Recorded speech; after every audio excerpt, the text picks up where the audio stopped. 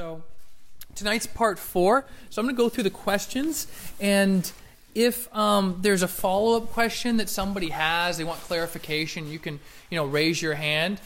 If I don't see any hands, we'll just go to the next question. So here's the first question. It's kind of a heavy one. That's kind of been our trend the last 3. Start with the heavy ones first. And the question is does God hate sin but love the sinner? So there's the question. You probably heard that phrase before. God hates the sin but loves the sinner. But the question is that true? Does God hate the sin but love the sinner?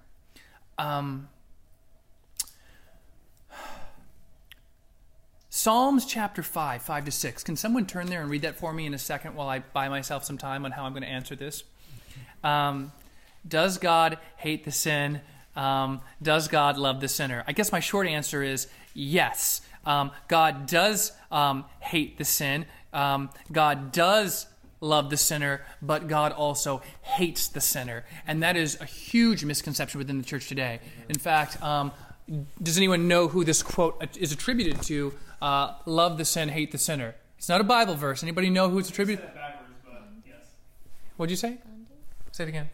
Gandhi. Yes, Gandhi said that. If you didn't know that, Gandhi said that. And so, once again, huge misconception, because it wasn't until, 2012, and I was in my Psalm seminary class, and Dr. Yates was like, "How have you heard that? How do you believe that?" And I raised my hand, and he's like, "I noticed, young man." He's like, the one guy didn't raise his hand. I was like, "You didn't raise your hand." He's like, "You don't believe that?" He's like, "No." He's like, "Why not?" He's like, "Justify that scripturally." He's like, Psalms chapter 5, 5 and 6. So someone has that ready to read that, please? Yeah, Kramer has that. Go ahead. Read Psalms chapter 5, 5 and 6. The boastful shall not stand before your eyes. You hate all evildoers. I'm sorry, can you read that again? The boastful shall not stand before your eyes. You hate all evildoers. You destroy those who speak lies. The Lord abhors the bloodthirsty and deceitful man. I've heard David Platt say this before. Maybe we shouldn't say that God hates sinners. Maybe we should just say that God abhors them. I mean, right? So, I remember I came across that verse in Psalms class, and my mind was like, I've never seen that verse before. But then here's the thought: does God also love sinners? You guys know Romans 5:8? God shows his love for us, and that while we were still sinners, Christ died for us. And so, in answer to your question, does God hate sinners? Yes. He abhors them. Not just what they do, he hates them. And I think when you understand how totally depraved we are, it makes more sense. It's not a matter of sinning less, it's that all we do is sin, and yet that makes, I think, the gospel shine all that more beautifully when it's understood that, and yet, or despite, he sends his son on a rescue mission to save and rescue us. That is the good news. But yes, this is huge. Love the sinner, hate the sin. Gandhi said that, not in the Bible. I remember when I taught at LCA, I had one of my ninth grader moms come, and she was not happy that, I just had this conversation, and she says, God doesn't hate sinners, or God doesn't hate people. And I was like, okay. Do you want to open your Bible? No? Okay, that's cool. So, no, and I think in understanding this, guys, you begin to understand the holiness of God. You begin to understand the holiness of God, just how holy he is and how not we are. I think part of the problem is, and why we have a problem with that, even when we see it on the page, is because we have too high of opinions of humans, too high of opinions of us. And that's culture, right? You look in the mirror and you think, I'm like Channing Tatum, but really you're more like Jonah Hill, So,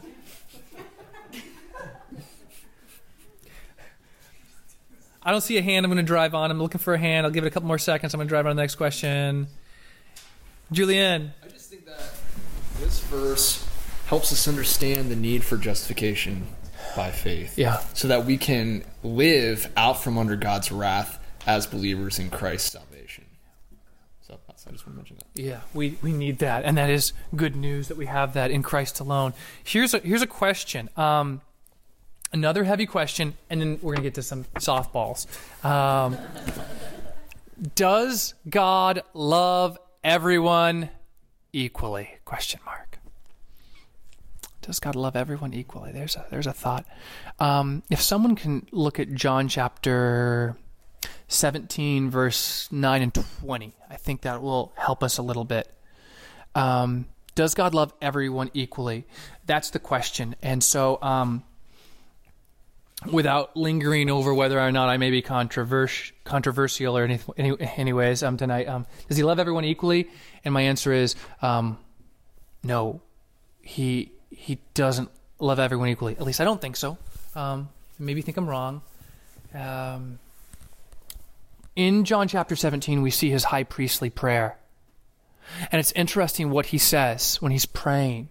Who he prays for, and who he says, oh, by the way, I'm not going to pray for everyone. I've got somebody on my mind, right? I've got my certain people on my mind. I'd say the bride, the church, my people. I got them on my mind. Can you read John chapter 17, verse 9 and verse 20? Kramer, did you have the one? Did you look it up? This is it. Yep. Okay, yeah, read John chapter 17, verse 9. I am praying for them. I am not praying for the world, but for those whom you have given me, for they are yours. So I'm praying for them, but not everyone. I'm praying for the ones that you've given to me. And read verse 20 of John chapter 17, continuation of the high priestly prayer. I do not ask for these only, but also for those who believe in me through their word. Right. And I think Jesus' high priestly prayer is going to reflect this a little bit. Once again, I think as Christians we can say, God loves you. I can say that to any single person, whether they're following Jesus or not, God loves you, God died for you. But the question was, okay, does he love everyone equally? And I've heard John Piper say this, so I'll say it because it's made sense in my mind. He says, I can tell every single girl in this room, I love you, I love you, I love you, I love you, I love you, I love you. But I love Diana differently. Right? Like I love the world, but I love my bride, I love my church, I love my people, I love my flock differently. And that's amazing. Okay? Jesus died, and you can absolutely say, God loves you. God died for you, right? Whoever believes, whoever confesses the name above all names, right? If we would but turn from our sin, if we would but repent, you say, how does this implicate like how we share the gospel? I don't think it does. I don't say, oh, well, if you're the one that Jesus loved more, then yeah, you can come to him. Like, no, like I'm preaching like repentance and faith to like anyone who would hear, entertain that. But at the end of the day, for those of us who believe, like Jesus loves us differently in the way that a husband loves his bride differently. And I think there is something to be said about that, to say, wow, you following Jesus, you love Jesus. Okay? One, that's a miracle. Two, that's how much he loves you. You're his son, you're his daughter. Not everyone is his son, not everyone is his daughter. And I hope that encourages you. If anyone needs encouragement right now, we'll drive on to the next question. That was kind of a heavy one. AJ, yeah, all right. AJ, I'm coming to you. I just had a question. This is going to be kind of picky with the answer. All right, that's fine. But you said like differently. So would that mean that God loves people like differently and not more or less? Right. So the question was, does God love everyone equally? And I said no. And I think, you could look, Romans 9, right? Yeah. Jacob I loved. You want to finish that for me? Esau I hated, right? And I mean, if I had time, we could go in and look more. But God loves everyone? Absolutely. Okay? You could say, Jesus died for the world, right? I'm thinking John 3:16, okay? But he loves his bride, his sheep, his people, the church differently. And I think that's the nature of that, right? That special electing love, right? Or as Ephesians 2 tells us, or as Ephesians 1 tells us, he had you in mind before there was a world, right? Before he spoke the universe into existence, he had you in mind.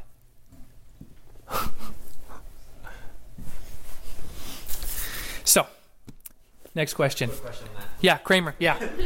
Acts 10 talks about Peter's vision, where like the sheet came down from the sky, and the sheet with all the clean and unclean animals. God's showing no partiality in salvation. Mm-hmm. That's correct, I think, as far as I can see. is that separate from God's love for us? Because like if it were to follow the same as salvation, it would mean equal love, but it doesn't look like that's what it means. I think that those verses Lexi Fountain. are in the context of salvation. What? I think those verses are in the context of salvation, like applying. Of course, like because he loves us, like he gave us that gift. But I think that's to say like anybody can be saved, not differentiating between if they're like already saved, not in where. Yeah. And obviously, this is going to touch on kind of some Arminian and Calvinistic theology. But I think even Arminians would agree in saying like they would say. If you believe in Jesus, okay, like there is a different love that he has for you, right? It's you're decisive, your own decision, you're exercising your free will, you coming to him, and as a result, yes, he will love you differently. So if you're like more on the Arminian side in here, Connor Perkins is saying not me, but if that's you, I think that's how maybe you could wrestle with this, or at least put this together. I think logically, yeah, Corey Barassa. I think there's a difference between loving someone and then liking them, because there's a lot of people I like. We're supposed to love everyone as Christians, but there's a lot of people I don't typically like to be around, but still love them like Jesus. That's a good thought, Corey. Thank you. All right. But my mind went there too, because I'm in like New Testament right now, and so like I thought about those verses because we just talked about them, but then I was like, okay, maybe it's All right, hold on. No, hold on. This is good. This is good. This is good because it's good that we're having this conversation because this is for the podcast, and it'd be better than if it was just crickets and me talking. Yeah, Julian. I think that God's love shows no partiality to the kind of people. So there is no Jew, no Greek, no barbarian, no Scythian. God's election goes to all kinds of people, and in that sense, his love is equal because it doesn't matter where you come from, you can be saved. But that doesn't necessarily mean God loves all people equally, because not all people will be saved. Okay. And this is kind of in a response to Kramer bringing up the partiality issue. Yeah. Excellent point. Yeah, AJ, I see that hand. Okay, so like the whole thing I'm still kind of stuck on is like the whole thing with God loving us equally, but that's like different than God loving us differently. I feel like equally is more or less, and differently is just like in different ways. But it can still be equal. That's just how I'm seeing it right now. Is that like think about it in like math, like or not math. That's a bad example. Never mind. I'm just kidding. You're gonna lose people right away. Oh yeah, I'm gonna lose myself because I hate math. But like equally, like you would think is like oh I would love this person like more or less, but like differently, like you can love people like the same amount, but just in different ways. That's just kind of how like I'm making sense of it like myself. I didn't say it was an easy question. Yeah, and there's certainly maybe differently, equally. There's the semantic range of those words. I'm being super picky, but like that's just kind of. That's cool. It'll be good for the podcast. Yeah. So like the example you said, you can go to every girl saying, I love you. But then if you could only choose one girl, I'm sure you'd choose your wife and not the other ones. Right, yeah. So it's like equally. Yeah. Good thought. Good discussion. We're going to drive on. I don't think we're going to settle this for everyone tonight. But here's a question. It says, why are you a Christian? I don't know if you thought about that. Why are you a Christian? You can't mumble. No one's going to hear you. Yeah, well, I think the question is addressed specifically to me, so I'll be brief because I want to get through a couple more questions. But I am a Christian because Jesus has saved me, because I was born with a sin nature in rebellion to the King. Okay, I'm in rebellion to the King of the universe. That's high treason. Rebellion has to be punished. Treason has to be punished. And there is a punishment, and that punishment is sin. And the King sends his Son to pay the price, to live the life I could not live, to die the death I should have died, to pay the price I could not afford to pay. That's why I'm a Christian. I'm thinking Ephesians 2. Okay, I am following the God of this world. I am blind. You say, how does someone who is blind make themselves see?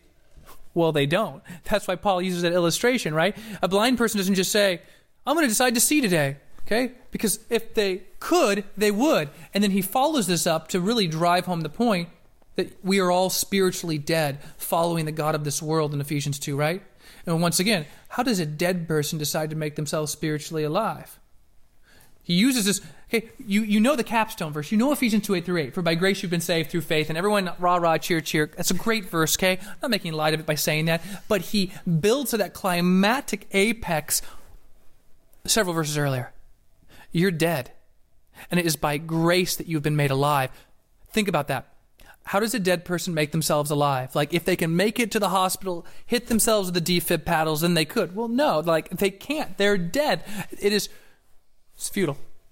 Can't do anything. You can't do anything to remedy being dead. Dead people don't make themselves alive. Lazarus does not come out from the grave because he's like, yeah, I think I'm going to decide not being alive. Okay? Really want to drive this home because I think we just simply overlook Ephesians 2:1-5 to get to Ephesians 2:8-9, talk about the grace of God. But the grace of God will shine that much more brightly for you when you realize that if that is true of your physical condition, that is also true of your spiritual condition. Lazarus doesn't come out from the grave except the one who gives life to us all, calls him forth. See, that is what grace does. Grace makes you alive. It's not Lazarus saying, okay, I'm going to make myself alive with grace. Once again, it defeats the purpose. Paul uses his example of being spiritually dead to drive home the point that we are only made alive because of what God did. Right? So why am I a Christian? Because there was a time in my life in which I was dead. Okay? Physically alive, spiritually dead. And God opened my eyes. God gave me new desires. There was a time in which I did not desire God or the things of God. How do you change your desires? Think about changing my taste buds. I'm a really picky eater. I absolutely hate cooked carrots. I get a gag reflex. But I thought, you know what? It's been 10 years since I tried to cook carrot. I'll try it. Nope. I still wanted to throw up. So if it's that hard to change your physical taste buds, imagine how it is to change your spiritual condition. How do you make yourself alive? Okay? Jesus. And in doing so,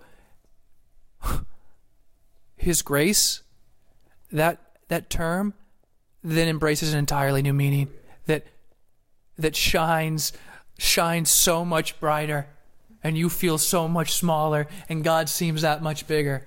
So yes, that's why I'm a Christian. And a great question, and I hope one that just puts the spotlight off of me and puts it on Him where it should be. Next question, real quick: Can I lose my salvation? That's man. I've wrestled with that many times. Can I lose my salvation? My short answer is, if you could, you would. John MacArthur says that, right? If you could lose your salvation, you would. You'd screw it up. You'd mess it up, okay? You would. But what does the Bible say? Philippians 1:6. Anybody know that? He who began... Yeah. He's going to bring it to completion. He's going to see it through.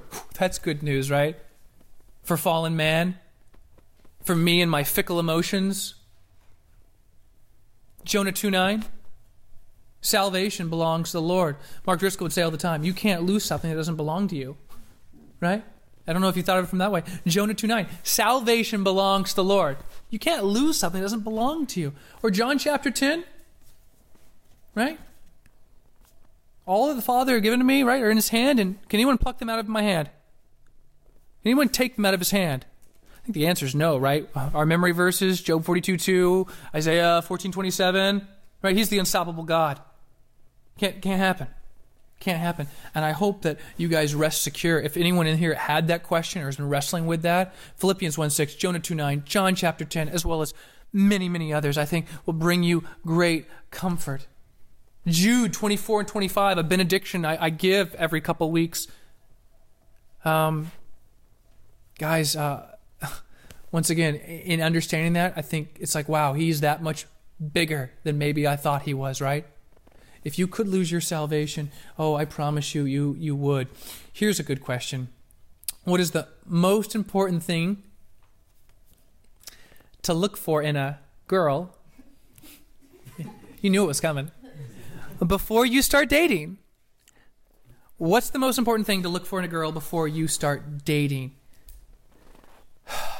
Well, I mean, there's the obvious, right? Does she love Jesus? Okay. I say, is she a Christian? And that's kind of such a generic term that we throw around, I think, in our culture. Oh, yeah, she's a Christian. What does that mean? Oh, she has a personal relationship with Jesus. Okay, well, so did Judas. So does the devil, right? John MacArthur taught me that. Right? So I think that's a good start. Does she love Jesus? Yes. How do you know? For the same reason, if I asked you, what's my favorite hockey team? Okay, there would be no debate. Or if you asked Josh Gowdy, what's his favorite hockey team? You can see his sporting his San Jose Sharks sweatshirt over there, right? Do they love Jesus? Yes. Okay, how do you know?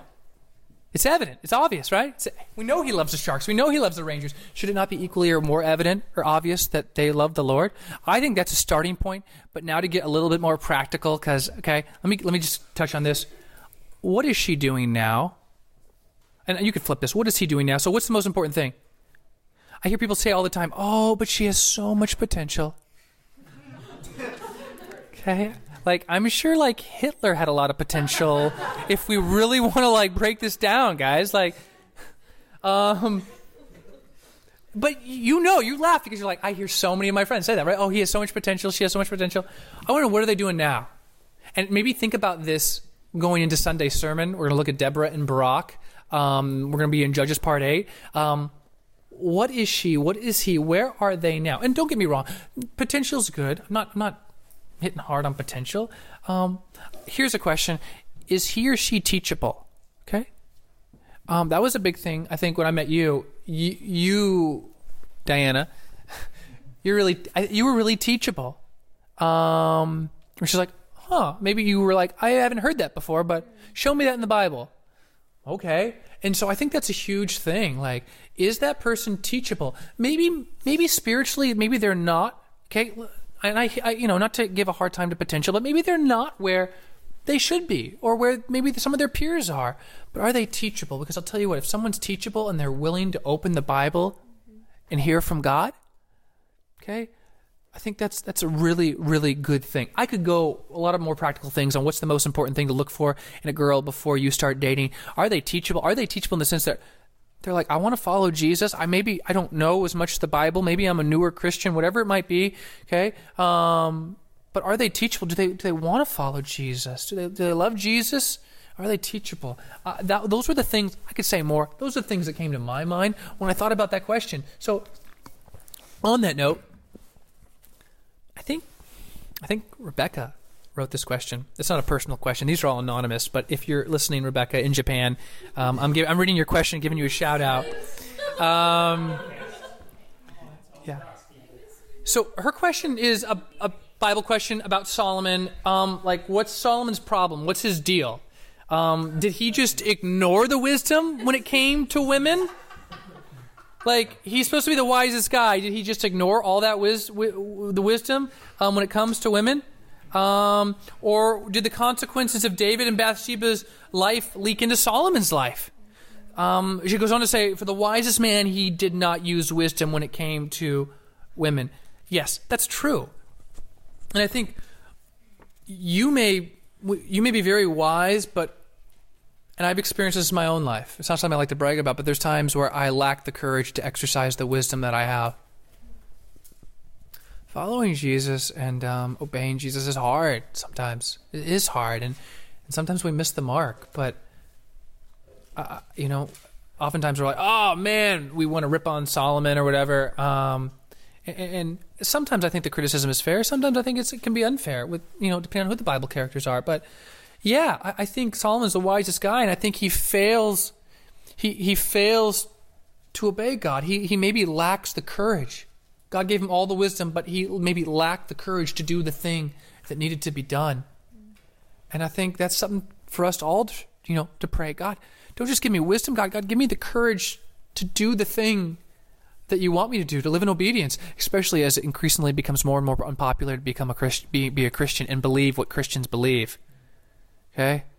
2019 will be, I imagine, more difficult to be a Christian than 2018. And it's pretty easy here in America. it's a lot more difficult in other parts of the world. And I'm not even talking about like predominantly Muslim parts. Okay, you look at a lot of the Nordic countries. I've been listening to Al Mohler in the briefing and some of the things going on, the persecution like in the Netherlands for pastors who signed the Nashville Statement, which was released here a few years ago, which had like, hey, dealing with transgender, homosexual type issues and saying, as Christians, this is what we believe, right? What the Bible says. And there was a group of pastors in the Netherlands and they signed that. And now the country's looking at taking possibly like legal action against them. Oh God, that we would not just have the wisdom of Solomon, but the courage to act on that wisdom that we have. Last question. Oh man, I was hoping Ebenezer was going to be here. This was his question. You guys heard about John Allen Cho? You guys know John Allen Cho? This was in the news about a month ago. Young guy goes to try to reach the North Sentinel Island people off the coast of India. Has a guy take him there, and they kill him. And so the question is how should we think about that? There's a lot of criticism. He's cavalier. He's going off on his own. He's a lone ranger. He's stupid, whatever it may be. Young guy, okay? I think early 20s. He has a passion to reach this unreached people group. If you don't know anything about the North Sentinel Island people, like they're this people group that live off the coast of India, like zero interaction with the world. In fact, it's illegal to actually go over there. Like zero interaction. Okay, these people are super primitive. They're like they're living in the Stone Ages. Like that's the setting. And he goes over and writes in his journal. He's like, I don't know that I'm going to be alive in like the next day or two. And they kill him. And he's comes over and he's singing songs and he's trying to offer them gifts because he wants to take the gospel of Jesus Christ to them.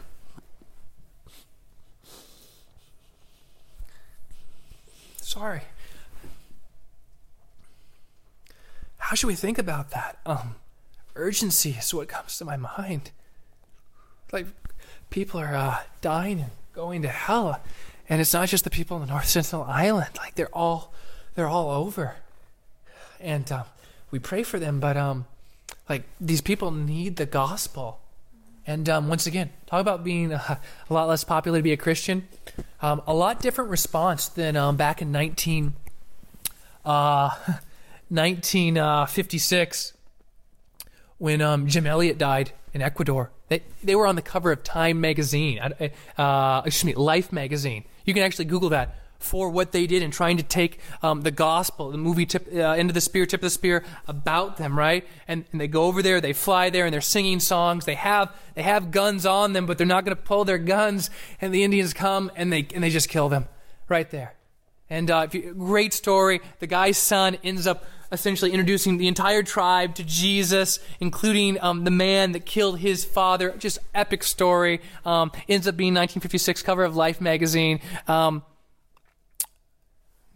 Today, this guy, John Allen Cho, I mean, we don't think of it that way. We think of it very differently. The world does. The world looks at Christians very differently. A little bit cooler to die for your faith back in 1956. Not so much today. I can't think of probably a better way to die. I think we're going to die, right? We're going to die. Maybe a car accident, maybe old age.